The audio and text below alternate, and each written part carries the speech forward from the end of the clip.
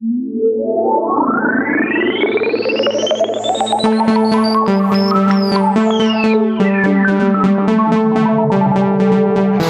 phones? Probably a year or two. Yeah, like they were kind of hot new, and everyone had like flip phones or the Razors or whatever. Oh blah, yeah, blah, yeah, blah. yeah, yeah. That's early 2000s. Yeah, but I held off until I think like the year before I moved to New York, which is 2005. So like 2003 maybe. Okay. I finally had to like get a phone. You got that little flip Samsung. No, the little Motorola one. I like the little Motorola. Is it black? It was like silver and black. Yeah. Okay. It had like the little readout on the flip screen on the outside of the flip. Yeah. And it had like the little nub, nub antenna. Oh yeah, the nub antenna. Yeah, that was all right. And once I got it though, I was like, oh, this is actually kind of nice to have. Well, yeah. So once I figured out, so I switched from my pager. I finally was like, fine, I'll switch to pager because of the text function. The text function to me was like, right. I was like, okay, now I have a way to avoid people. Yeah. And I've lived by that credo ever since. I do think though, I will say this, with texting, the 3 push text way that you used to have to do on those like number screens, like you couldn't just type in words. You had to be like, oh right, you push 111 like to get a C, right? Yeah. And so like each letter was carefully thought out. Yeah. And you could people that could like create like a voice or be crafty or clever in that in those text exchanges. I appreciated. Like there was a real art form to texting back then. And you had to sort of be you had to sort of make sure your vocabulary or your written, like everything was written sort of correctly. Yeah. You took your time. You thought it through, and you were like, you'd be like, all right, does this land? And then you'd be like, that lands, and then you'd send it. Yeah. Now it's just word garbage, but then you like shorthand. Everything's shorthand. You put stock. You put stock into what you were gonna type because you had to fucking put so much effort into it. It was like the difference between couldn't blow through it either, like right? The printing press like really ruined how people write, type. There's no one's appreciating the text era of the flip phone. I feel like it's a lost art. Definitely. Oh, that was absolutely. It was a better time, Chris. 2002 Back to 2004 was the golden age of texting. You don't know what we had to do. We don't know what we had to do. What it was like. It was hard work. Where do you think LOL came from? Yeah. That's us. Yeah. We invented that. WTF? That's us too. BRB? Yeah, we got that. No one uses BRB anymore, do they? No, but I was trying to bring it back for a while. There were a couple of those that I was wondering why people don't say them anymore. Also, I've been recording this entire time. You're listening to Not For Nothing with your hosts, Chris and Chris. Hey, everybody, we did it. Chris wanted me to try that out, where I just picked a point in our conversation where we pick it up. You know what I realized? Once I knew I was recording, I was doing Not For Nothing, Chris, and not when we talk normally, Chris. Like I haven't noticed ever a difference. You didn't notice a difference? No. Oh wow, I'm turning into one of those guys. You don't know? Yeah, but I don't notice it. Even all the other the years we've been doing this, like when we talk beforehand and then when we start the show, like I don't notice sort of a different tone or something from you. Maybe I'm just more aware. I don't know. Interesting. Yeah. It was strange. Anyway, thank you to the listeners for being the test on that. We always have a little chat before we record. And Chris was like, we should just record that shit. It's better. Yeah, because half the time it's really good. Half the time it's terrible. And there's nothing to talk about. But once I realized we were just going off on like how annoying cell phones were, I was like, this is right. I was kind of in the back of my mind. I was like, I should say something. I was like, but maybe he's doing it, so I don't want to screw it up. I left out the part. I hope I left out the part where I talk about having a pager. I hope. As a grown man. I can't believe you got a pager like 10 years after they were a thing. Yo, I got like the last round of Motorola pagers. And like I lived in New York. That's nice. It was people like you and doctors because people used to be like, I can't find. I don't know where Chris is. I can't find. I'm like, it doesn't matter. So yeah, I would and then I just use payphones. I'm like, right. I got a page. Someone's blowing me up, and then I would just call people, and it was like, fine. Then you got to carry change around. I mean, Chris, it was a different time. You had to carry lots of different things around. It was different. You know what would have been a baller move though, actually, is if you just had the pager and then you would use other people's cell phone to call the number back or whatever, right? Can I borrow your cell phone real quick? I got a page. Yeah, or if I would have I think that would have been a gangster move. There, you just refuse to get a cell phone, but you can use other people's though. Just be a total bum. It's like a person that quits smoking but still bums cigarettes off people all the time. Yeah, can I get a cigarette? I can't. That was me for a while. Yeah, it's everybody for a while. Yeah, that is everybody, I guess. That's kind of how you start smoking. That was a good thing about cigarettes like that, bumming cigarettes, because everybody did it. Yeah.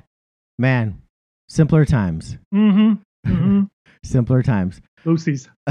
Well, so let's just go right into it. We have a new president. No, just kidding. So did you watch the football game last night, Chris, at all? You know what? I started watching a little bit, and it wasn't very good. It was pure trash. But I'm glad I switched over to picking Green Bay in that game though. Yeah, well, I tried to talk a lot of people into that. It didn't make sense to me that people thought Green Bay would somehow magically win with playing like little league team. Like did they think it was going to be like a Rocky moment for the 49ers? I think it's an overreaction from last week when they got crushed by Minnesota. But Minnesota has a true starting quarterback. Minnesota, I mean, I don't know, man. Kirk Cousins is Kirk Cousins, but like that was absurd. But they were able to run all over him with Cook, and that was the thing where like San Francisco doesn't quite. They have no talent across. They don't have a running back. They have three. They have three running backs. It's it's like the old adage when they talk about when you have two or three quarterbacks on a roster, like you don't have any. That's basically the whole San Francisco roster is like they have 3 or 4 running backs on the team, which means they don't really have any. Like they're not good enough to be a starter, and they kind of cycle through them, and they're not effective enough to sort of. Plus, I think Green Bay could have, which is a terrible run defense. They could actually key on the run game more probably in this game without having watched too much of it. I'm sure that was sort of their focus to shut them down because that's how they got burned by over 200 yards from Dalvin Cook last week. They got out coached. Green Bay came in with a plan. They were like, we're gonna do a lot of ground and pound. We're gonna like do short passes on the running game. And they were just marching up the field, and like within the first 8 minutes, it was like, oh, they're fucked. Green Bay actually game planned. San Francisco is like coming up with like trying to figure out which players they're going to start. So it was. I honestly think San Francisco was just trying to like, we're just going to get through this game. I think they knew. Oh, I think they had no shot with the quarterback. They had no wide receivers. I would buy that. Well, they don't have wide receivers to begin with, but yeah, I will say this: Troy Aikman still doing a fantastic job. He's crushing it. It was unfortunate because like obviously the country is in the weirdest place it's ever been, and which is saying a lot.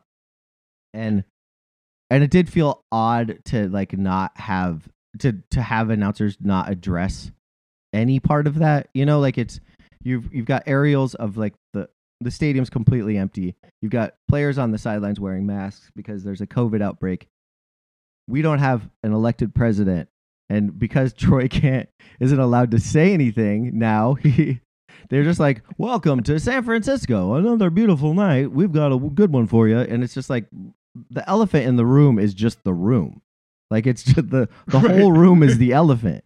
And so to not say anything is really, it's confusing and kind of feels weird. But you know what, in a way though, maybe take all of this stuff out of it in a way. And I don't mean, I'm not saying like this whole thing about, keep politics out of sports and all that kind of stuff, but like keep everything out of sports, in a sense. Like sort of don't have, like just go in, do your job as an announcer and just call the game. Yeah. Right. And you don't have to try to have all this sort of like extra talk and fun and I don't know, like, like Al Michaels is always talking about point spreads and stuff, which is sort of fine because it ties in directly to the game and stuff. But we don't need all this other fluff, right? Well, you don't need the flyovers. You don't need the cheerleaders and the dancers and halftime entertainment and all this stuff. Well, there's nothing to look at during a football game. I don't blame the sort of the video element of it, but I totally agree with you. When you listen to a football game on the radio, which I do a lot when I drive like long distances, I'll just put one on because a good play-by-play guy. Or a good, if you have a good team, tells the story. They'll from the moment they come out of their huddle, they're explaining how the players are lined up and who's doing what, and it's not so much calling the play itself, it's calling what's happening on the field prior to the snap, describing, and then describing like how things unfolded, and you just get a better sense of the strategy of the game and sort of the tempo of the game. I think watching football, we're too stupid. We just focus, like, we don't see a lot of what's going on in the field unless we have a really truly trained eye. Like, I don't watch film. I never played football. So I can't make myself focus on like a tackle or like what's going on in the defensive line. Maybe on a replay. You follow the ball, basically. You just watch the quarterback and you follow the ball like a cat and like a feather, you know? You're just like, there could be all this other shit happening. And so a good announcer is supposed to like give you a little bit of that when you're, help that along. And so a radio announcer does, because they know you can't see anything. Exactly. They're explaining the game or they're describing the game. Right. I agree. I think if they just did more of that, and less of this like, I talked to Cliff Kingsbury the other day, and you know what he told me? He said these guys, this is the kind of thing he lives for. Yeah, he loves a challenge. This reminds him of. I'm like, stop with the anecdotes. I'm like, that never happened. Like, what? Right? Who cares? Yeah. Like, it doesn't matter and pack the game in any at way. all. It lends nothing to the game. Right. Completely right. And this fucking idea. I'm sorry. How long has Aaron Rodgers been playing football? 12 years. At least. This idea that he still fucking has a grudge against San Francisco for passing him in the draft. Like, give me a fucking break. That is the stupidest story. That storyline sucked when it was like closer to like 12 years ago. That storyline sucked. I was floored when I heard that. I was like, really? We're dusting this one off tonight? Aaron Rodgers doesn't give a fuck about San Francisco. We need something to talk about. I'm like, oh yeah. He's pissed. He's so upset that he's not playing for San Francisco right now. Jesus Christ. Yeah, because he won a Super Bowl in Green Bay. I'd be. Although, you know what? If there's anybody in the NFL who would still probably hold a grudge and is pissed about all this stuff, I could see it. It's more likely than not Aaron Rodgers. Well, he does hate his family. Right? Probably for like making him take swimming lessons in the 3rd grade. He's been 15 years. I think it was 2005 when he was drafted. Aaron Rodgers is a weirdo. He was like yelling. He is a weirdo. He clearly doesn't like his coach, and like they have the weirdest like sideline. Like it's an impossible job for their coach. I love that guy. Whatever his name is, I'm a big fan because Aaron Rodgers is a fucking handful. I would not know how to. He's like following. For sure. Aaron Rodgers is following the coach around on the field, like up to the end of the game. They're up by like 30 points. It's like, what the fuck do you have to say? Go sit down, you weirdo. Like, what do you have to say to me right now? Like, go sit down. I think I saw that. He was like pointing, he was pointing the screen or something, I think, or whatever. He was like telling him something. And then I think the coach, he just like, LaFleur, he just like turned around and walked away. He should have. It's crazy. It's great. But they do seem to have a better dynamic than last year, right? Where they whatever they I don't know if they've come to some agreement or sort of was able to sort of see each other and work with each other and sort of game and offense, combining each other's best strengths and abilities. Something that there is a difference there. You can see them in their sort of attitudes and postures and post game comments and stuff too this season as well, which to me is somewhat impressive as far as Aaron Rodgers goes, because that guy is. I think that like I said, that guy still holds probably a grudge against fucking McCarthy to this point. Oh, for sure. And he should. He should. That guy's the worst coach, I think, ever in the history. McCarthy owes him a lot of money. Owes him a lot of people owe everybody in Green Bay, including the organization. Well, not the organization, maybe, but Aaron Rodgers an apology for trying to stick up for Mike McCarthy. Yeah, I totally agree with that. I just had a thought. Let me bounce this idea off you, because I'm a producer in live events, and I'm thinking of moving into live sports and probably the NFL by like next week. So here's an idea. You know how they do like they'll interview a coach between like quarters or whatever, or they'll like get a little insight from the, hey coach, it's halftime, and what are you doing? They're like, as they're like running off the field. Like, instead of doing that, why don't they just in game just pick dudes on the bench to like interview and be like, hey, what's going on with you? I noticed you haven't played this season. Like, what are your thoughts? Like, why can't they just pick a guy? I mean, there's always dudes just sitting on the bench, yucking it up. Just be like, hey, backup backup linebacker. What are you seeing out here? What do you think? How are the linebackers feeling? Like I would find that way more interesting. Just pick a guy, learn about him. You're right, actually, and they like how awesome would it be to interview like Cam Newton on the sidelines during the game, right? When the defense is on there or something, right? He would be I think he would be incredible, like sort of interview. You got to catch him at the right time, or if they're pissed, that'd be great too. Right. But he's very animated person. Like you saw him on the bench where there's that whole meme now of him like rolling his eyes and like sliding off the bench and stuff. Like he would totally. I think he would. But they do that during when they usually have the preseason games. Right, and a lot of times because it's like the local broadcast. You're telling me I can't tell you the last time I watched a preseason game. Well, I know 89. There wasn't any this year, but always in years past, have you ever watched? No, I never. Who watches preseason? If you ever do, this is what they do. They have taken your suggestion and they've already done it, but they don't do it in a funny way. They're like, like. Aaron Rodgers, like they pulled him after the halftime or something. So now they're interviewing in the third quarter because this game is so boring and no one knows any of the players that they're like, hey, let's interview some of the guys on the sidelines. So they'll kind of talk to them about those and stuff or whatever, right? And then sometimes they'll have like the old Pittsburgh Steelers guys are on the sidelines watching the preseason game, so they'll interview old Franco Harris or something, right? Or Mean Joe Green, right? And so they kind of do that. So I think your idea is sort of taking that a step further, which is a great idea, and doing it during the regular season. It's sort of like when in baseball, when they do it with like the managers like in between innings, and then they record it, and then as they're going into like the fourth inning because it's so boring, they're like, "Hey, we're going to show you this interview we just did like 2 minutes ago." Yeah, exactly. Because you don't want to actually watch the game, so we'll interview the manager. It's just be a little bit more engaging than watching like the same guy pace up and down the sideline and then like nothing happening, or the fans that are non-existent. Plus, it would give the sideline reporter gal, or man. Sometimes it's a man, but usually it's a woman. I know. Like it would give her actually a little more exposure and something to do during the game too, which I think would be actually really little journalistic work, maybe. Yeah. Instead of these like anecdotes where you're like, "Oh, I talked to this guy before the game." Talk to a scout from 5 years. Just talk to him then. Talk to him right now. Fuck it. I mean. The long snapper's not doing much. Why don't they just make the long snapper the sideline reporter? Ryan Fitzpatrick would be really great every week on the sidelines right now because he ain't got a starting job, so he can just sit there and talk. My god, dude, that would be incredible. Be incredible. He should just. I wonder if they can actually throw to him to sort of kind of break down game. Could Twitch just hire him on their own? Fuck it. Who needs the major broadcaster? Let's just use a streaming service and just have like a guy with this like a single held camera following fucking Fitzpatrick around while he interviews dudes. I think we should start this. It'd be awesome. So you could just tune into Twitch and just watch the Fitz cam and he's just talking to his friends. Yeah. Yeah, just it'd be great. Yucking it up. You can. That would be your perspective of the game. Just whatever he sees. Yeah, like I think you're great. You put the microphone in the long snapper or the punter's hands. Yeah. Yeah. Could you imagine if like Pat McAfee was still on the sidelines? He would be crushing it doing this.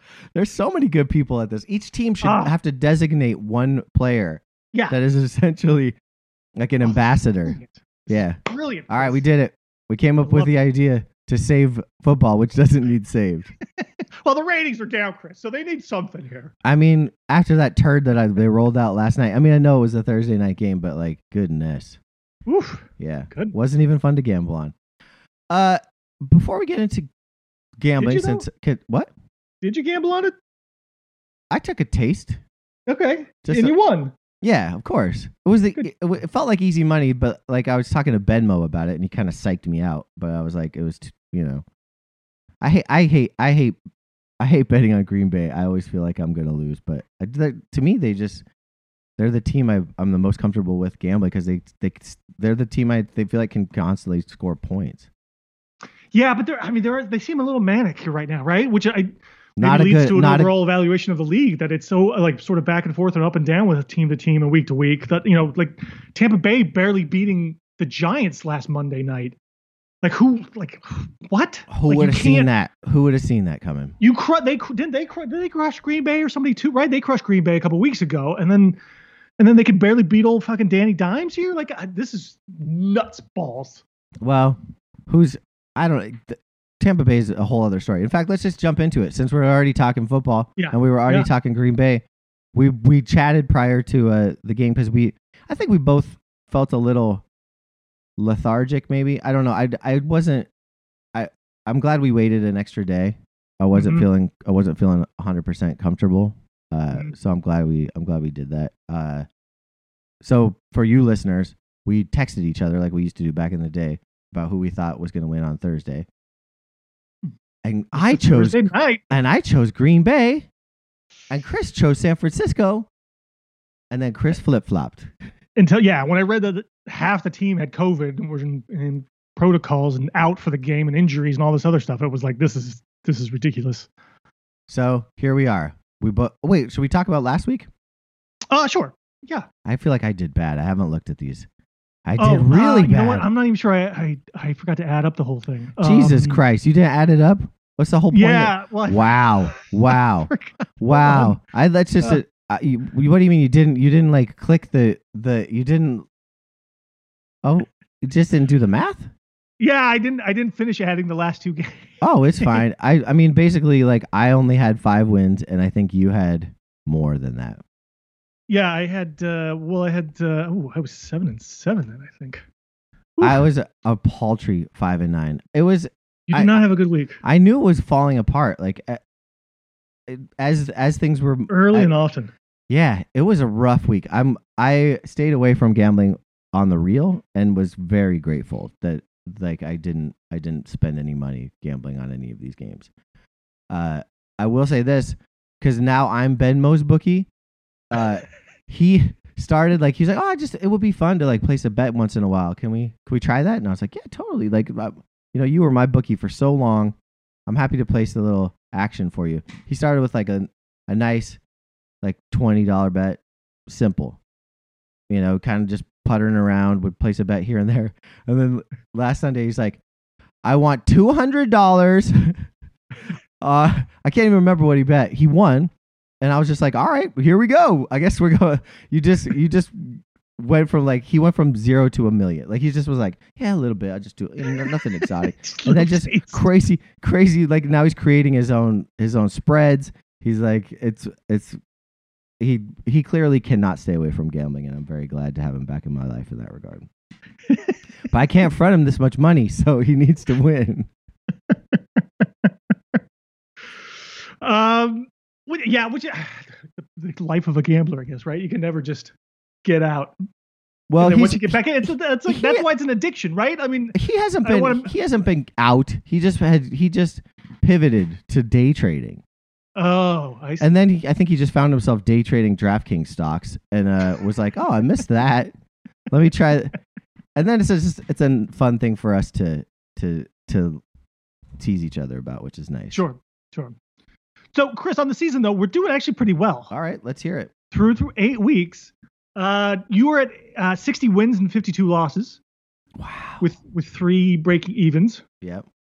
I'm sure that's exactly how the way you say it. Break evens. And then I creeped up 1 game above you, 61-51. That's great. That's I don't know if you ever watched Scott Van Pelt. I try not to, but he does a thing on his show where he's like he tries to guess like a handful of picks for games each week, and he has like a worse winning percentage than us and thinks he's like the cheese. I was like, we should be bragging more. I feel like I feel like we should. I'm telling you, like, I think most of these guys, like, you're lucky if you get to 60. If you're a 60%, gambler. Yeah. If you're winning 60% of the time, like, that's incredible. I think, like, most of these guys, you're not really gambling, for extreme winning percentages here. I think it's more of like you're picking the games can win and betting more money on those games, kind of thing. Right. There's a jabroni on the radio here who's from Paramount Sports. He comes on every Friday on the radio. And like tells his picks of the week. Yeah.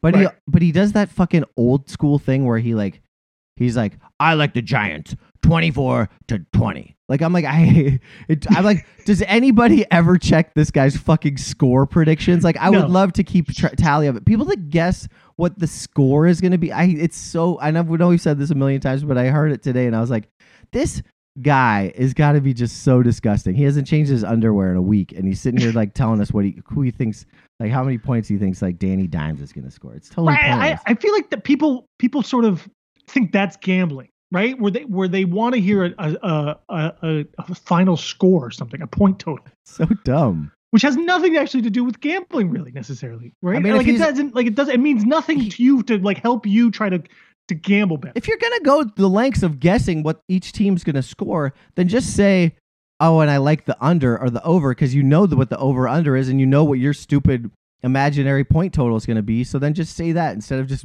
like, are we supposed to do that math? Right. So I don't know if it's a subversive way as they're giving the spread there or the point total something, right? I think it's just dumb. I think it is dumb. I think it's a cop out. It's the easy way out for them to sort of like show that they're gambling, but they're not actually doing it or giving anything away. Well, if you go on to ParamountSports.com, you could get all of it. I don't know what that is. What is that? I've never heard of it in my life. I just found it. I've heard this guy on the radio a number of times, and I was like, what? Why do they fucking talk to this guy? He's like, I was at the office last night till 2 a.m. I'm like, office? Really? What is this office of which you speak? The gambler's office? Gamblers Anonymous. Yeah, seriously. I don't know what office he's the back of a fucking deli. Yeah, right? Yeah, or in his van. He's just like, I got an office in my van.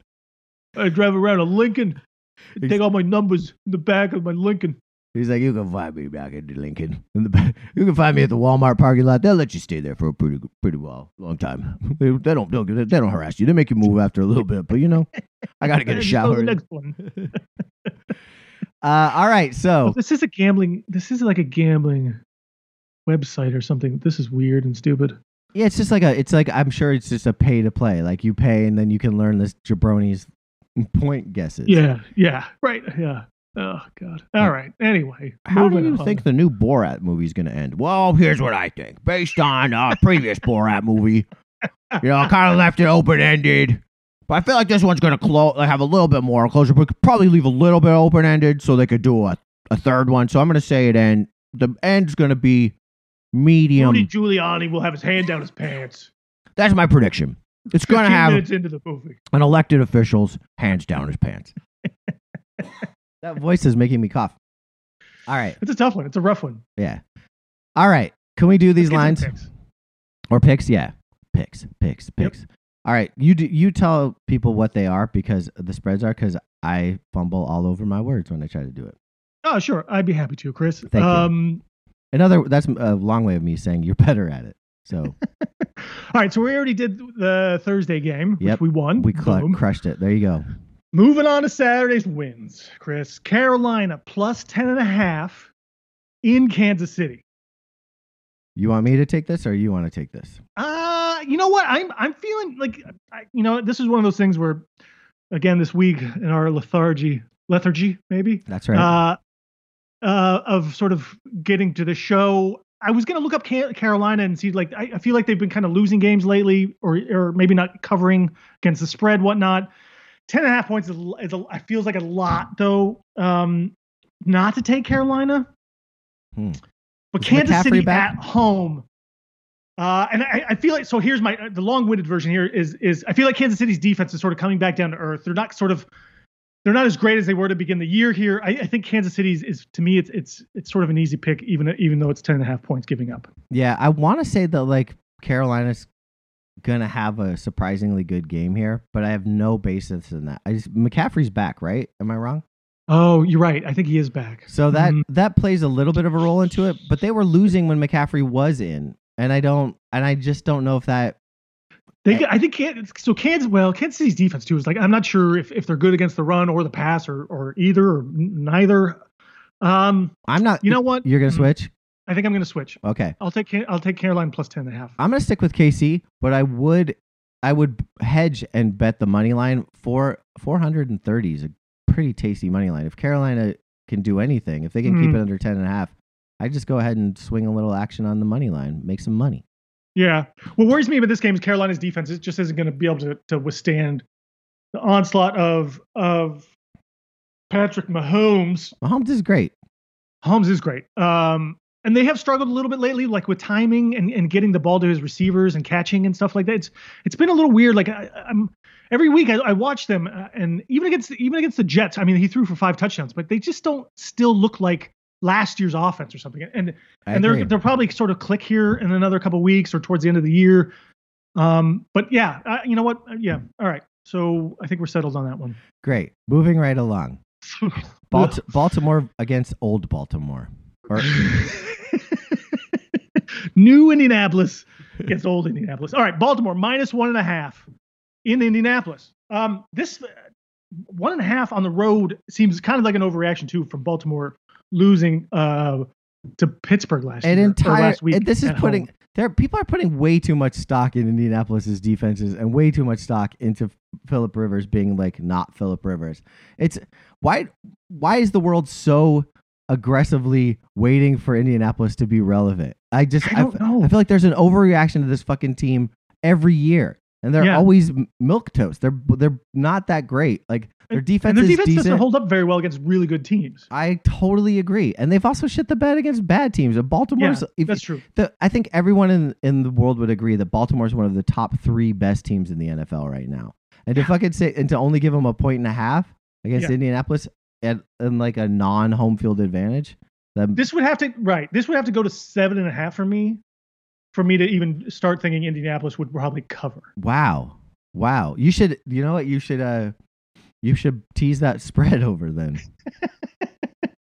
Well, I'm not saying, I'm like, you know what I'm saying? Like for me to really like, even like at 6, I think Baltimore would still probably cover. I think so too. Or you're sort of in the tie, breaking even range then or something like that. So I don't know. To me, it's interesting. It's a huge disservice and slap in the face to Baltimore here. I like Baltimore 23, Indianapolis 8. Seattle on the road playing an early game in Buffalo are still the favorites -3. You do your Seattle thing. This fucking team. Tell me about them. They might be a little bit better this week defensively. I don't know. Like they signed Damian Harrison, who is like one of the he's played like he's a nose tackle or defensive tackle. He's played in Detroit and a couple other teams the last couple of years where he like literally he makes a difference in the run game, like a noticeable difference in the run game where like teams go from really bad to really one of the best in the league. And if he plays, that's sort of a huge thing for this defense specifically. I think overall for Seattle's defense, but Buffalo's not a great running team, and they're a passing team. And even with Jamal Adams coming back for Seattle in the safety position, I still think Buffalo can sort of put up points and not sort of like they can move the ball and not struggle like they have the last couple of weeks. I think this is a close game. So Buffalo +3 is an easy one for me. Really? Is Carson playing? He's questionable. Hyde's questionable. They just signed Alex Collins off the practice squad to be a running back, so potentially there might be some issues there. Alex Collins, don't they have like a funnier? They've got a running back, a backup running back with a funny name that I'm like DJ Dallas. I'm ready for DJ Dallas. I'm so ready for DJ Dallas. He's the next great University of Miami running back. Okay, I think you should sign him for your fantasy team and start him and just. Roll the dice on DJ Dallas. I might. You should have done it. Someone should have done it last week because I think he had like 15 points in fantasy. Yeah, nobody wants him. I like Seattle in this one. I'm not a Buffalo believer at all, and based on really nothing, and I just don't know if I feel like Buffalo's offense is better than Seattle's defense, sure, but I think that this game will be actually go way under 55 points, and I think Seattle can cover 3. Okay, great. Moving on to your Chicago Bears on the road. Man, that stung. Woo. That was a little pointed.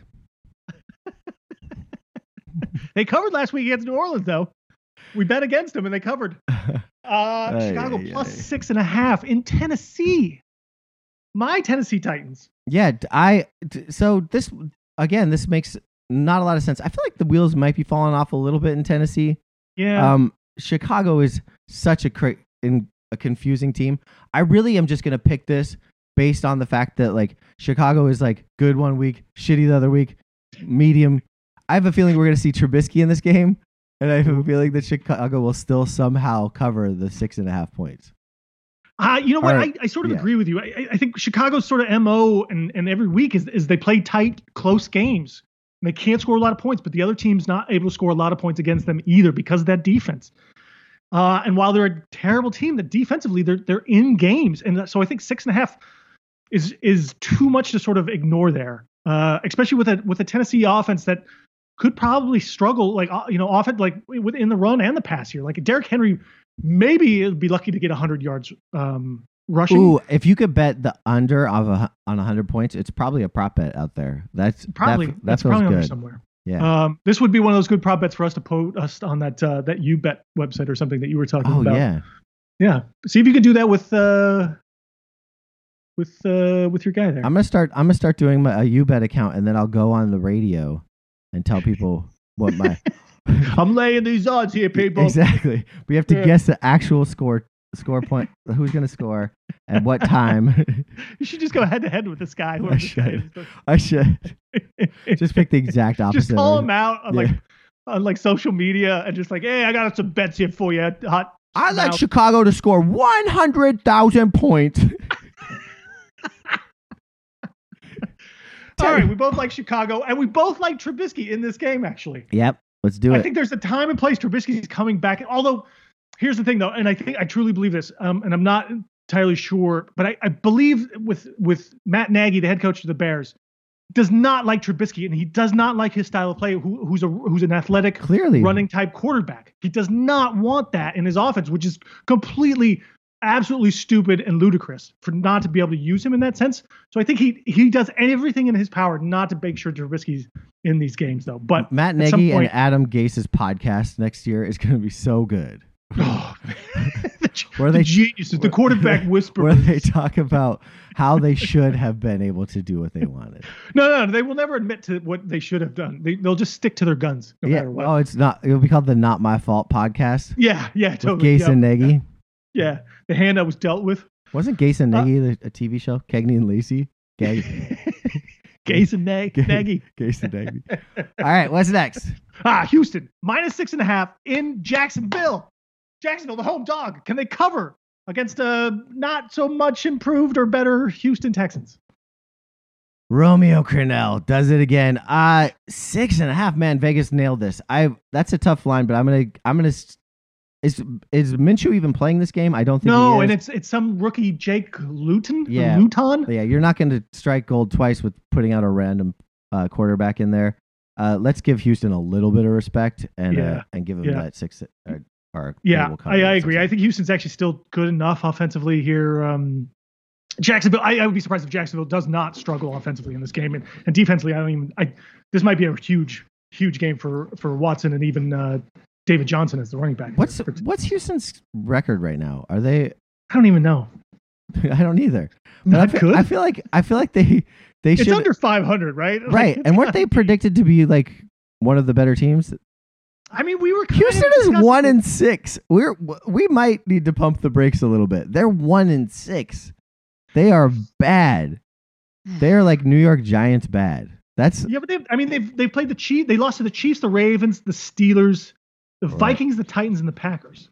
Yeah, that's a lot. Those are all teams except for the Vikings with winning records, right? They've had a pretty tough schedule to begin with. They've put up some points, though. Are you a Houston sympathizer? I'm not. Well, in a way. Yeah, I can see your little heart melting for this team. Well, they were. I always sort of wanted to like them, but it was Bill O'Brien. You can't like a Bill O'Brien team. I know. They have a lot of good players. They have a lot of good talent on this team, but that guy destroyed this team on so many levels. I do feel bad for the Texans fans and stuff, whatnot. But maybe there's whatever. Who cares? I'm sorry, but do you think Houston fans hate David Johnson the way they hated Brock Osweiler? No. Which is bullshit. Houston lost a lot more by signing Brock Osweiler to the contract they did than they didn't give up an all-pro wide receiver for him, and yet here we are. But that's the weird thing. Is I think they blame O'Brien for the trade, but they blame Osweiler for taking the contract. Yeah, that's right. Just so stupid. Moving right along. Yeah, the New York Football Giants, baby. Yeah. Wow. I'm predicting they get 44 points in honor of Y.A. Tittle. I don't know. I don't even know if that was his number. It might have been Frank Gifford's number or something. I'm not sure. It doesn't matter. The Giants plus 2.5 against the Washington football team. This is dumb. The Washington football team doesn't get any respect here because the Giants had like a medium good game last week that they like against Tampa Bay. This line is only 2.5. That feels pretty disrespectful. Washington's playing okay football right now. Yeah, I guess they are. What the Giants are kind of playing okay football too, I think though. Do you watch them play football? Well, a little bit. I tried to, and then I'm like, oh God, why am I watching this game? But defensively, they're actually doing pretty well. Like they kind of hold up. Their defense isn't bad, and they had some success against the Giants earlier in the season. They actually won. It was 19-20. The Giants won. It was the only win of the season. Yeah. 2.5 points. Shingles can be what? Did you hear prevented? That? Shingles can be what? That's what I get for looking up Josh Allen's stats. Shingles.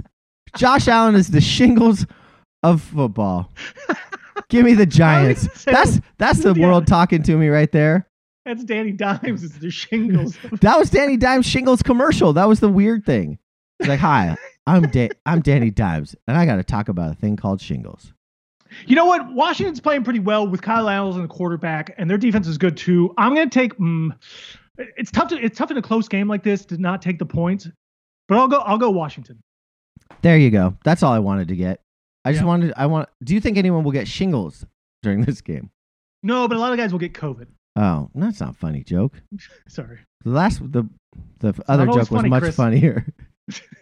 You're at little Andrew Dice Clay. Some hit, some fall flat. All right, what's next? Wait, who were you picking? I didn't hear. I took Washington, of course. Oh, okay. All right, great. All right, Old Riverboat Ron. Okay, Denver +4. These are your Broncos here, Chris. Drew Lock. The luck of the Drews. Going to the Atlanta. The lock of the Drew.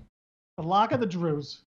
Atlanta -4 at home against the Broncos. I want to hear your opinion on this because you're good at understanding Atlanta. You're like the Atlanta whisperer. I feel like you know what they're about. I do not know what they're about.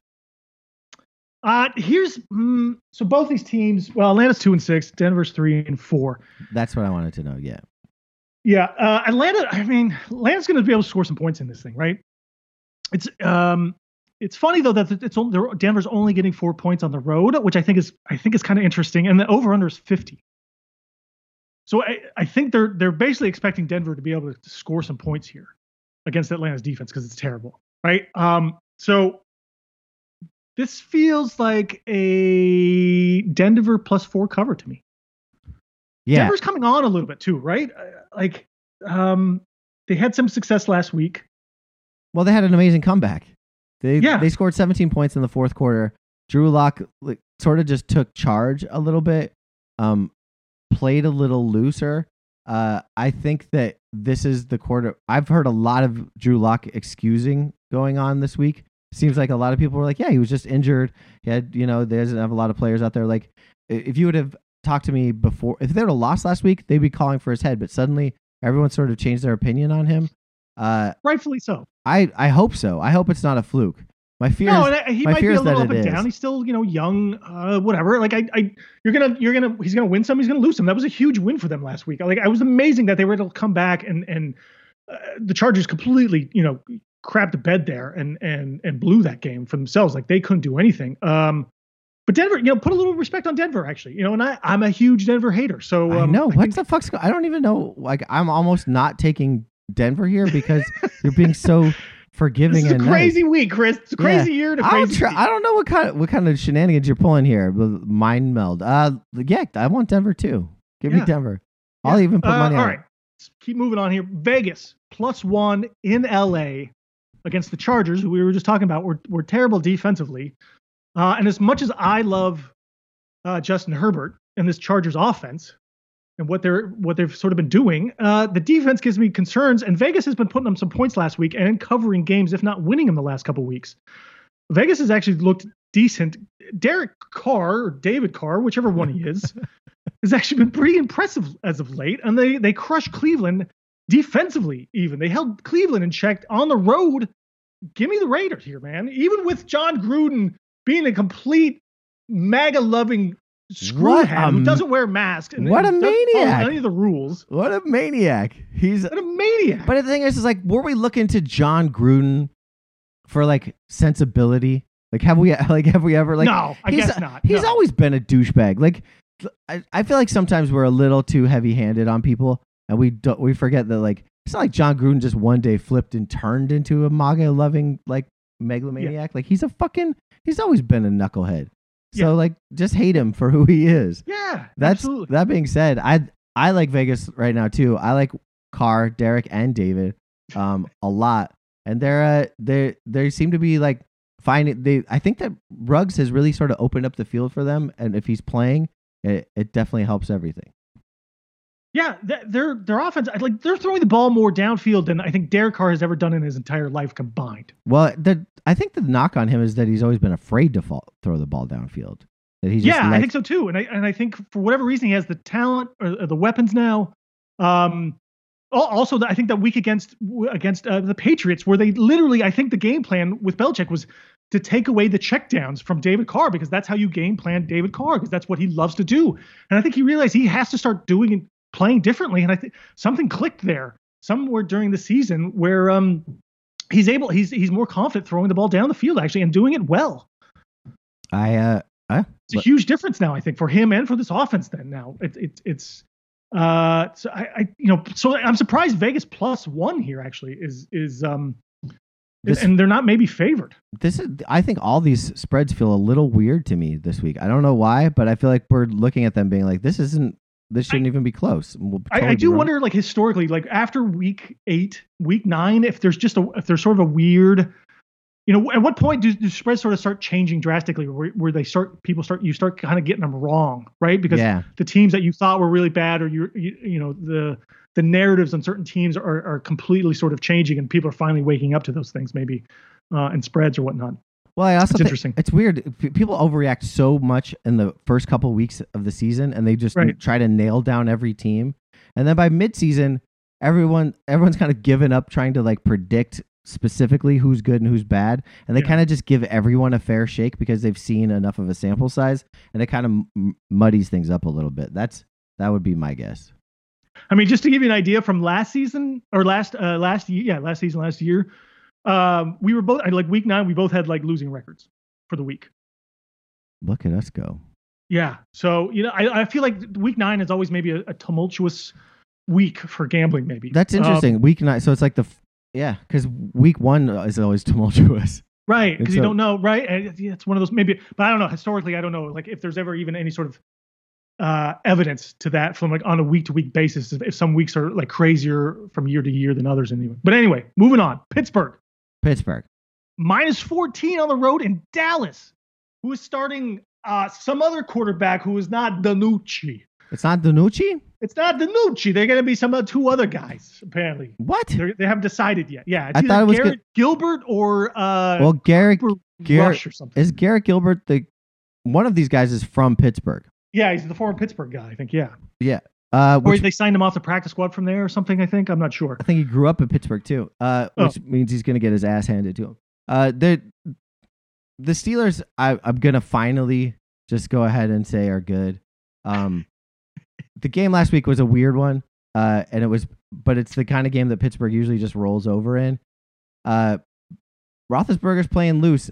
Dallas lost by 21 points or something to Washington last week, so I feel like this is a Philly. Although it's Philly. It's they were close for the first half because Philly kept screwing up, and then finally in the end, Philly was able to get a couple of extra touchdowns late. Touchdowns. Well, yeah. I mean, basically they kind of got lucky. I think in the fourth quarter, I was watching that game, and Philly looked terrible, like so bad that like I'm not even confident in calling them like the winners of that division. Because they're like Wentz is terrible and they keep screwing everything up. Dallas should have been in that game and probably could have even won that game if not for a couple of like bad. I mean they're just so bad though. So why isn't DiNucci getting the ball?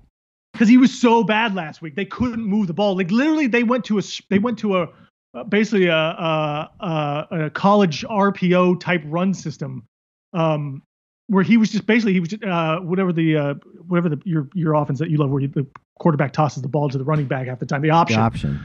They were basically just playing option offense because he couldn't throw the ball anywhere effectively at all, and they still had that game was close like through 3 quarters.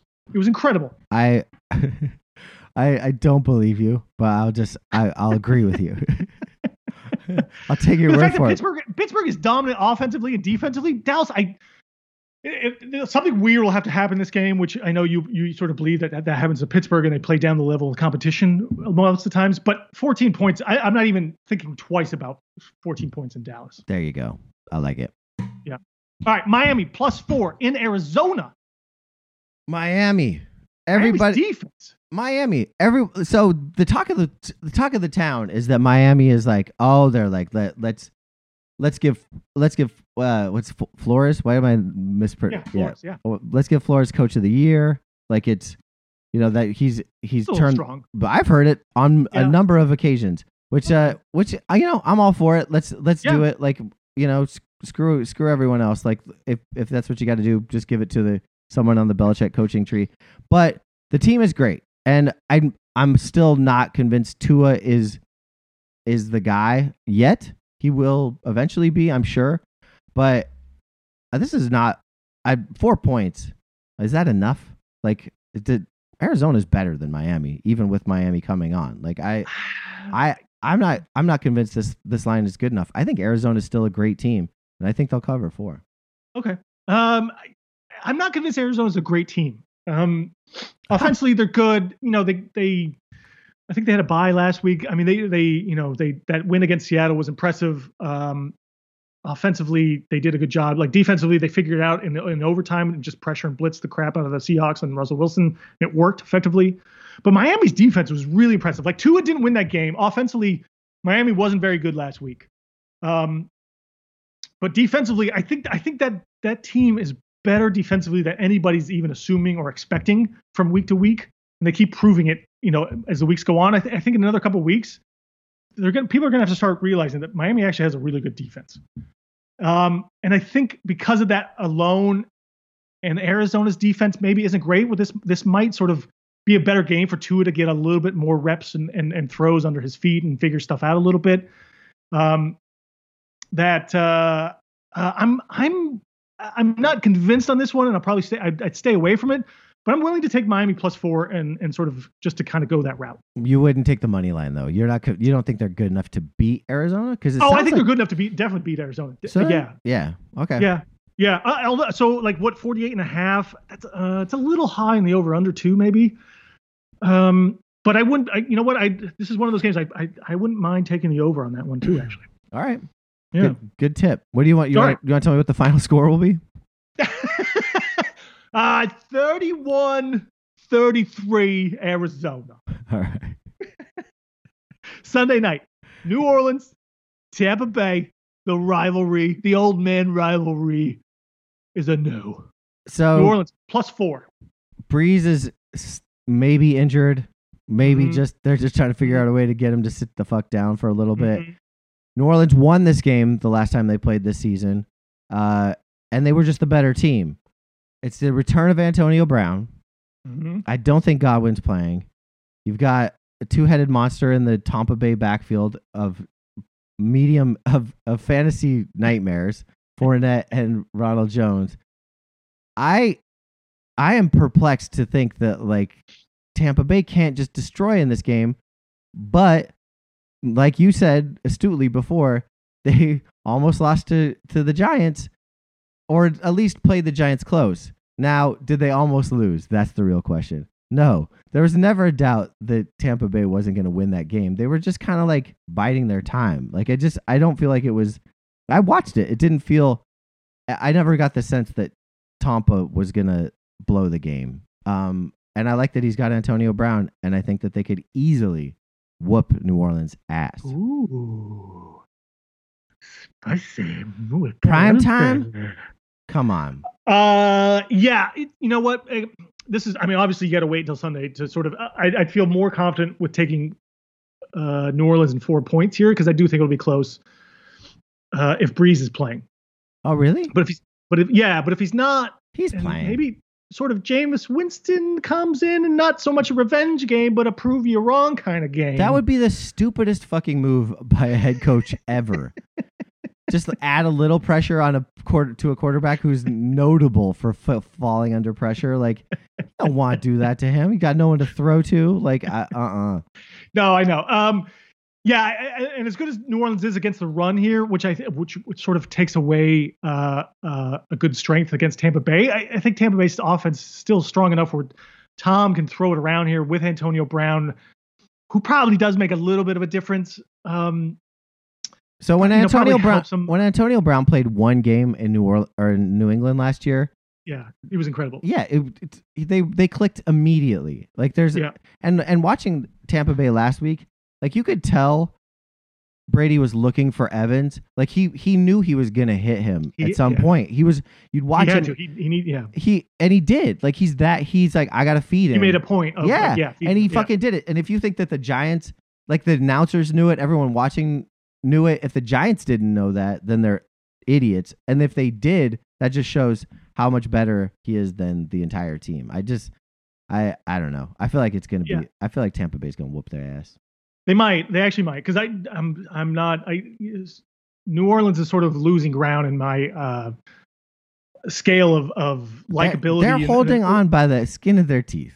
Yeah, right. Like maybe if they had the wide receivers back, if Michael Thomas was playing and all those guys, then I'd feel a lot more strongly about maybe New Orleans and stuff. But who cares? Anyway, moving on. Final game. Who cares? Who cares? Really? Monday night.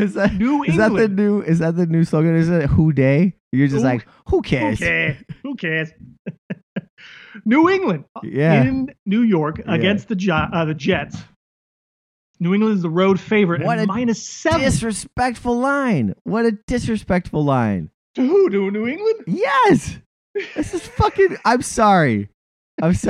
New England, yes, you're playing poorly, but like the Jets, the Jets can't do fucking anything at all. I don't know what they do good at, and they don't do anything except for giving the Steelers Avery Williamson for free. Give me the Patriots, please. Yes, the Patriots all day, every day. Like even their defense, I think will. The Jets did okay. They looked like a little bit different of an offensive team, I think, last week against, was it Kansas City? Although they still didn't do anything, but they seemed to have. They were completing passes at least, right? And they were moving down the field a few times, and I was like, "Oh, this is making me nervous." But they scored like three field goals or something, right? But they were able to move down the field with some fair amount of regularity, which they haven't done all season long. I'll take your word on that, and I do feel like there will be a game coming up where the Jets surprise people and fuck themselves out of the first pick of the draft. Right. I mean, they sort of did against Buffalo a couple weeks ago, right, where they kept it close but they just keep scoring field goals here. It's just I think New England has a bounce back game. You know, they came off that, I think, crushing loss to Buffalo last week. Cam Newton gets sort of right, or whatever you want to say. Like I think Belichick is not going to lose the Jets, and he's not going to lose, and he's not going to not cover by 7 points. Right? I think they're going to crush it. Did you hear Belichick go off on like about how he doesn't have any money? He's like, well, we got to give him fucking money. We can't. What are we supposed to do here? He's like, we bought a title. We kept buying them. We ran out of money. There we are. I loved it. I was like, just tell it like it is. It's and like, listen, so far I have gone against the Jets every week, and I've only lost once, right, with that stupid Buffalo game, because that was some sort of weird fluky game. I don't even know what happened in that game. So still comfortable betting it against the Jets every week. New England 28, the Jets 12. They're coming back. I think the Jets are pretty mad about Spygate still. I mean, it's the Eric Mangini revenge game. He'll be on the sidelines on Twitch calling the game. The Mangini game. I always like that guy. All right, Chris, you got anything else to talk about? No. Good. Me neither. Go fuck yourselves. We'll see you next time. Whoa.